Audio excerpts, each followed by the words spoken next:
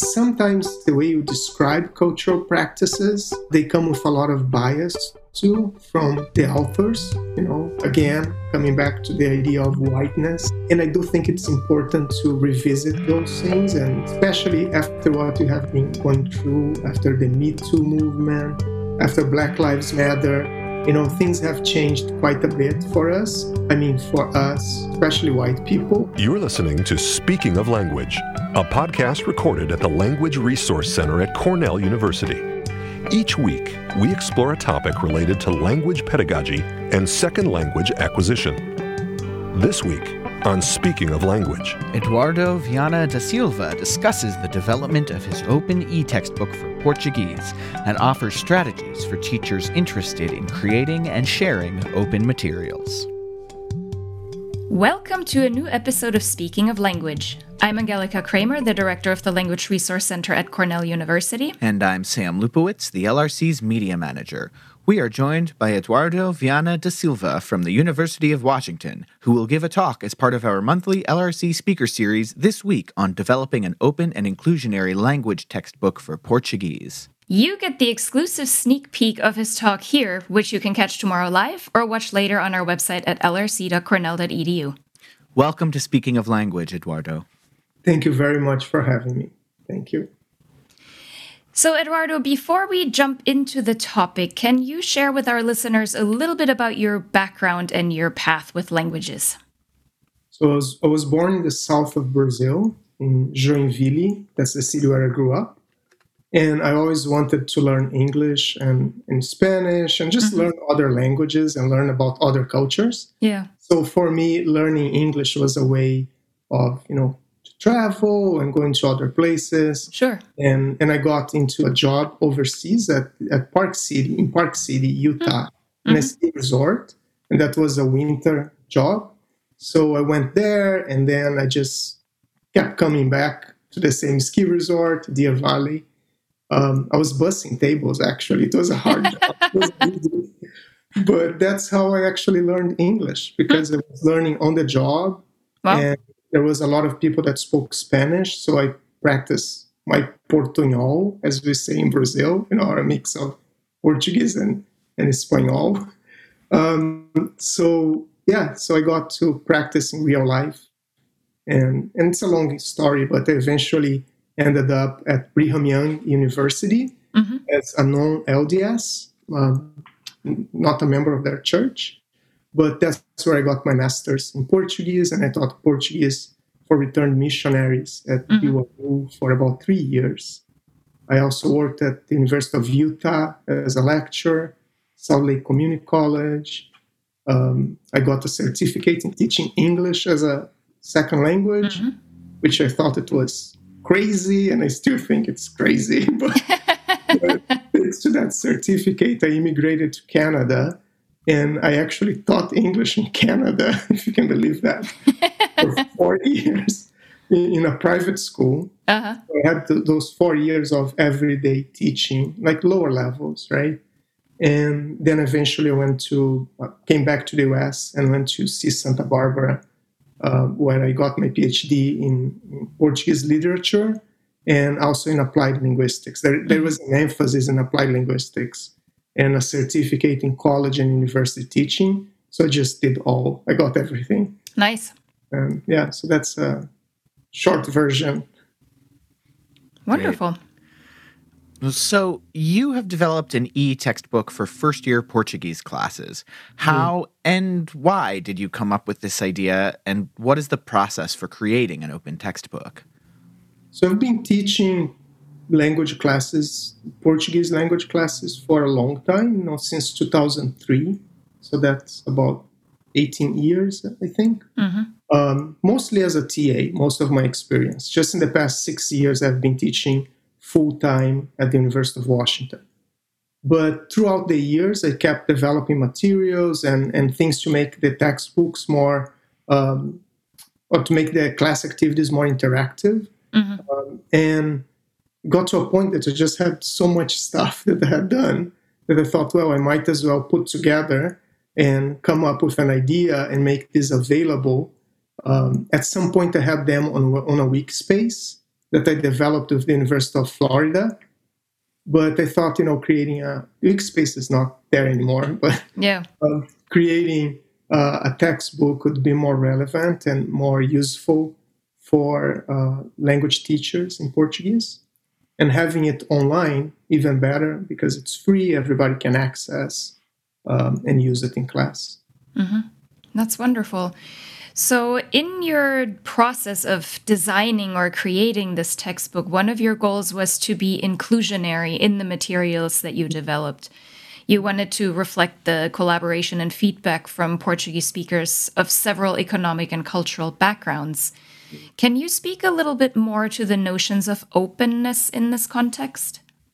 So what I did is that I traveled to Brazil about three years ago. This is before COVID. And I spent a summer there. I spent 3 months.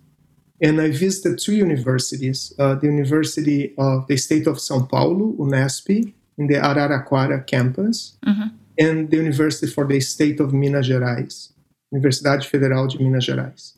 And in those 2 institutions, I got a bunch of videos with students. And from the dialogues from those videos that were not really rehearsed, I gave them a prompt to talk about where they lived or what they were studying. So from those dialogues, I started creating the material for the chapters. And then I also recorded some people, like in a restaurant, ordering a drink. And I still want to do more of those things. And with those recordings, I also created more of the material. So that was part of the collaboration. The other part was with my students at the University of Washington, doing focus groups and testing out the material with them. When I started, I just had a Word document that I would print out and give them a binder in the beginning of the quarter. That was the textbook. And, super high tech. And then we would work together and just, they would give me feedback and tell me things that were not working, find typos. That's so hard. There's so many typos everywhere. And then I started creating the material that way. But talking about the inclusion, that's the collaboration part. And there are also other teachers who have been using the material and give me feedback too, especially Carlos Pio at UPenn and Ellen Oliveira at University of Southern California. They have been great helpers for me. Like, they help me a lot. But on the inclusion part, I'm gay, and that's part of why I wanted to get out of Brazil in the 90s to be a little bit free. And I thought that having a little bit of LGBTQ in the textbook would be important. Have people of color represented in the textbook. I also thought it would be important. I'm white in Brazil, right? But I come from a working family, a working class family. And I thought that a lot of the textbooks that we have out there, in Portuguese, that's what I can talk about, the authors are normally white, and they are high middle class or highly educated, mostly straight people too. So you do get a voice that it comes from that group. When I try to create dialogues for the textbook, it's never how people really talk. If I try to create a dialogue for a restaurant, that's not like a restaurant attendant talks. So I learned that very fast in the beginning of the textbook as well. So I know it can sound a little bit of a cliche of giving voice sometimes, but I think that's really what I was trying to do. Get people to record their voice, what they're saying, and use that literally as the base for the textbook. So you said that you recorded some video segments. Are there other pieces other than the videos and some of the audio materials that you have developed over the years that are particularly suitable for this online format of your textbook? Yeah, it was a surprise, I think, to all of us, right, that you had to be teaching online. That was not ready for, but coincidentally, having this material was easier in some ways because the students could just access the textbook right there. And a lot of students feel comfortable not having a physical copy of it. So before COVID, we were recording with a group of students from the UW from Brazil. We are recording the chapters, kind of doing an audiobook almost. They're recording everything that was in the chapter, the directions, the list of vocabulary, with the exception of the dialogues that were already recorded. Sure. And I made sure that I got people from different regions of Brazil, so different accents as well. And then as I started writing more the textbook, I focused one chapter on Mozambique, one chapter on Angola. So my idea for the future is actually to get people from Angola and get people from Mozambique to record some of those dialogues, to recreate maybe the dialogues to be more authentic.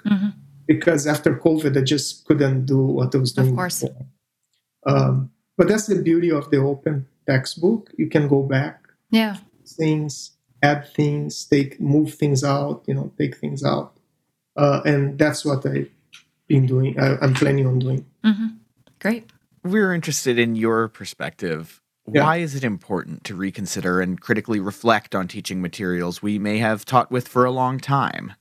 Sure. Yeah. And I can relate to that because I've been teaching with the same textbooks, a couple of textbooks for Portuguese, different textbooks for a long time. And I think you do get used to it. And sometimes it can be a little bit of a rabbit hole, like you just got so used to it. You have all the activities. So it can be a little bit of a hassle to change things around. Yeah. And at the same time, textbooks can age really well. No, the opposite. A lot of the times they don't age really well. That's what I want to say. They don't age really well. And you can see with the name of, movie stars and actors that students now, mention Oprah and they're like, who's Oprah? I don't know. I have no idea who Oprah is. I get that from a lot of, especially male students. They just go like, who's Oprah? And so things like that happen a lot in textbooks, right? They don't age well. Sometimes cultural aspects, the way you describe cultural practices, they come with a lot of bias too from the authors, again, coming back to the idea of whiteness. And I do think it's important to revisit those things, and especially after what you have been going through, after the Me Too movement, after Black Lives Matter, things have changed quite a bit for us. For us, especially white people, and I keep coming back to that point. And I know some people would not agree with me, but that's the way I see it. So it's important to be critical. It's important to review what you're doing, rethink your own concepts about culture and how you understand your positionality in the world, both in the United States, in my case as an immigrant from Brazil with a lot of privilege from being someone who is not a person of color in Brazil, right? Someone that had the chance of getting an American visa and coming to the US in the first place and going to school in the United States. And I want to make sure that the textbook doesn't have just my voice and just not my perspective on cultural practices. And that's why I think doing a lot of listening to other people is very important. What feedback have you received so far from the students that you've used the textbook with, and possibly from other colleagues who either collaborated with you, or I don't know if other colleagues have also taught with the textbook already? Yeah, I have some people using it at University of Hawaii, University of California, Santa Barbara, UC is also using it, and I believe UPenn is going to use it in the fall in one of their classes. In California, in Florida too. So one of the things I heard is that because the material is not, it is based on how people talk everyday Portuguese, they hear their students using more of everyday Portuguese in the classroom. So that is represented a lot of the times in contractions. The way we say, instead of saying I'll go to school, we say eu vou para, we say eu vou pra. So that pra, that's the para, it's a lot in a lot of the texts. It's there. Yeah. A lot of times Brazilians don't pronounce the S's in the plurals, don't pronounce the R's in the infinitive form of verbs. So they'll say, instead of say vamos, let's go, they say vamos, right? Vamos. And they start naturally picking up those ways of saying things, which I think it's great because that's how 90% of Brazilians speak anyways. Yeah. So that's one thing. The other thing is there is not a lot of grammar explanation in it. So we use another open source, that's the Português para Principiantes. That's a Portuguese textbook from University of Wisconsin at Madison. So that we use as a support material for the grammar explanations. Okay. And we have been incorporating another OER from University of Texas at Austin. Yeah. That's the Brazil Pod. So we have been incorporating podcasts to our, throughout the textbook. Nice. And I think the smart thing about it, it's, it is an open textbook, and I'm using other open textbooks and open resources to complement what I don't want to do. That's writing a grammar textbook. That's not my idea. And I don't feel even qualified to do it. And I don't want to do it, right? I want to just write a textbook about everyday Portuguese and how we speak. That can come with some criticism from people who are more prescriptive, like in the way, language is. They're like, well, that's how people should talk. And that's not how I see it. I think we should talk as we talk in our communities. And the way I speak English, in my case, is the way I speak English, and it's fine for me. Yeah. The way that people speak Portuguese in a shanty town in Brazil, in a favela or comunidade, as we say there too, it's their way of communicating, and there is nothing less or more about that. And that you can see in a lot of cultural representations like rap or, funky from Rio, right? The funk music from Rio. And that goes, speaking Portuguese means a lot of things for different people. Or from Portuguese Africa, Mozambique, Angola, or if you are from Brazil, and which part of Brazil, that it's completely different, right? So, What's one piece of advice you would give a colleague who is considering developing open materials? I would say to listen to your students first, to see what they want, like what they need the language for, right? So in my case, our students really want to learn Portuguese to speak. They want to go to Brazil and they want to talk. Someone will do some research as well, which is another set of skills, right? So listen to the students, collaborate with people, and I wouldn't start too big. I would start in small bites because it can be quite overwhelming to develop, depending on you can have an OER that's a whole textbook, or you can have an OER that's something different, right? Smaller, maybe. But I would, just keep calm and carry on. Isn't that what we all need to do these days? What other choice do we have? Panic. Yeah. Revolution. But it's doable. I think it's very doable. And, for some people means different things. So it could be a manual for a class, could be something that the students put together, perhaps, right?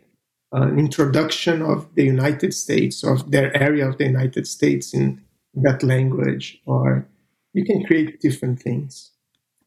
I have one idea that I would like to throw out there for people looking for OERs. Please. And I've been thinking of that for the past 2 years, and I haven't had the time to do it. But I think that could work well with any language. Creating a set of readings. I was thinking of doing that with Portuguese and doing that in collaboration with a couple of colleagues, maybe a colleague from Mozambique, a colleague from Portugal, and a colleague from Brazil. And then we could select cultural texts about cultural practices in the countries, and create a textbook, not a textbook, but a reading material from that. Could be interviews with people, could be short texts that writers could give to us, maybe for the OER, right? Yeah. Black writers, indigenous writers, or intellectuals, or everyday people, too, right?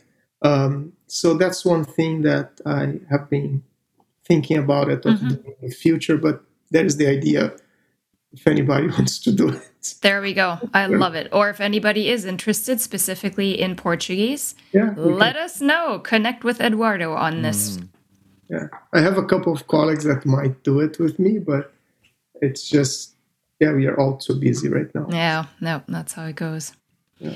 So, Eduardo, where can our listeners learn more about your open textbook? So it is online. The name is Bate-Papo, and it's available through Pressbooks. Pressbooks, it's a platform that the University of Washington has it as a member, and it's through that platform that the book's available. Great, and we'll put the link in the show notes too, so our listeners can directly click on it. Well, this has been great. Before we sign off, we'd like to ask you to share your favorite word in a language you speak, love, are learning, want to learn. Let's hear it. Okay. I think one word I like is janela. It means window in Portuguese. Spells with J, janela. And I like it, I like it because my friend Audrey likes it. And that's part of it. It's a friend from BYU. She thought if she had a girl, she would give her the name Janela. Yeah. Because she thinks it's a beautiful name. I think it's a beautiful name, too. It's very open, the way you say it. Lots of open vowels. Janela. And I find very powerful and meaningful, too. A window to opportunities, a window to other cultures, to other ways of being. So janela is my word. Excellent. I like it a lot. Okay. Well, thank you so much for speaking of language with us today, Eduardo. Thank you so much. Obrigado. Next week, we will reflect with Florencia Henshaw on lessons learned from the pandemic and talk about potential aspirations for post-pandemic language teaching. Until then, auf Wiederhören. The Language Resource Center is located on the ground floor of Stimson Hall on Cornell's main campus in Ithaca, New York. Check us out on the web at lrc.cornell.edu or look for Cornell LRC on Facebook and Twitter. Speaking of Language is produced by Angelica Kramer and Sam Lupowitz. Recorded by Sam Lupowitz. Original music by Sam Lupowitz, Dan Gable, and Joe Gibson. Thanks also to the College of Arts and Sciences at Cornell University. As a reminder, the ideas and opinions expressed on this podcast do not reflect those of the College of Arts and Sciences or any other official entity of Cornell University. We thank our listeners, and do stay tuned for our next episode.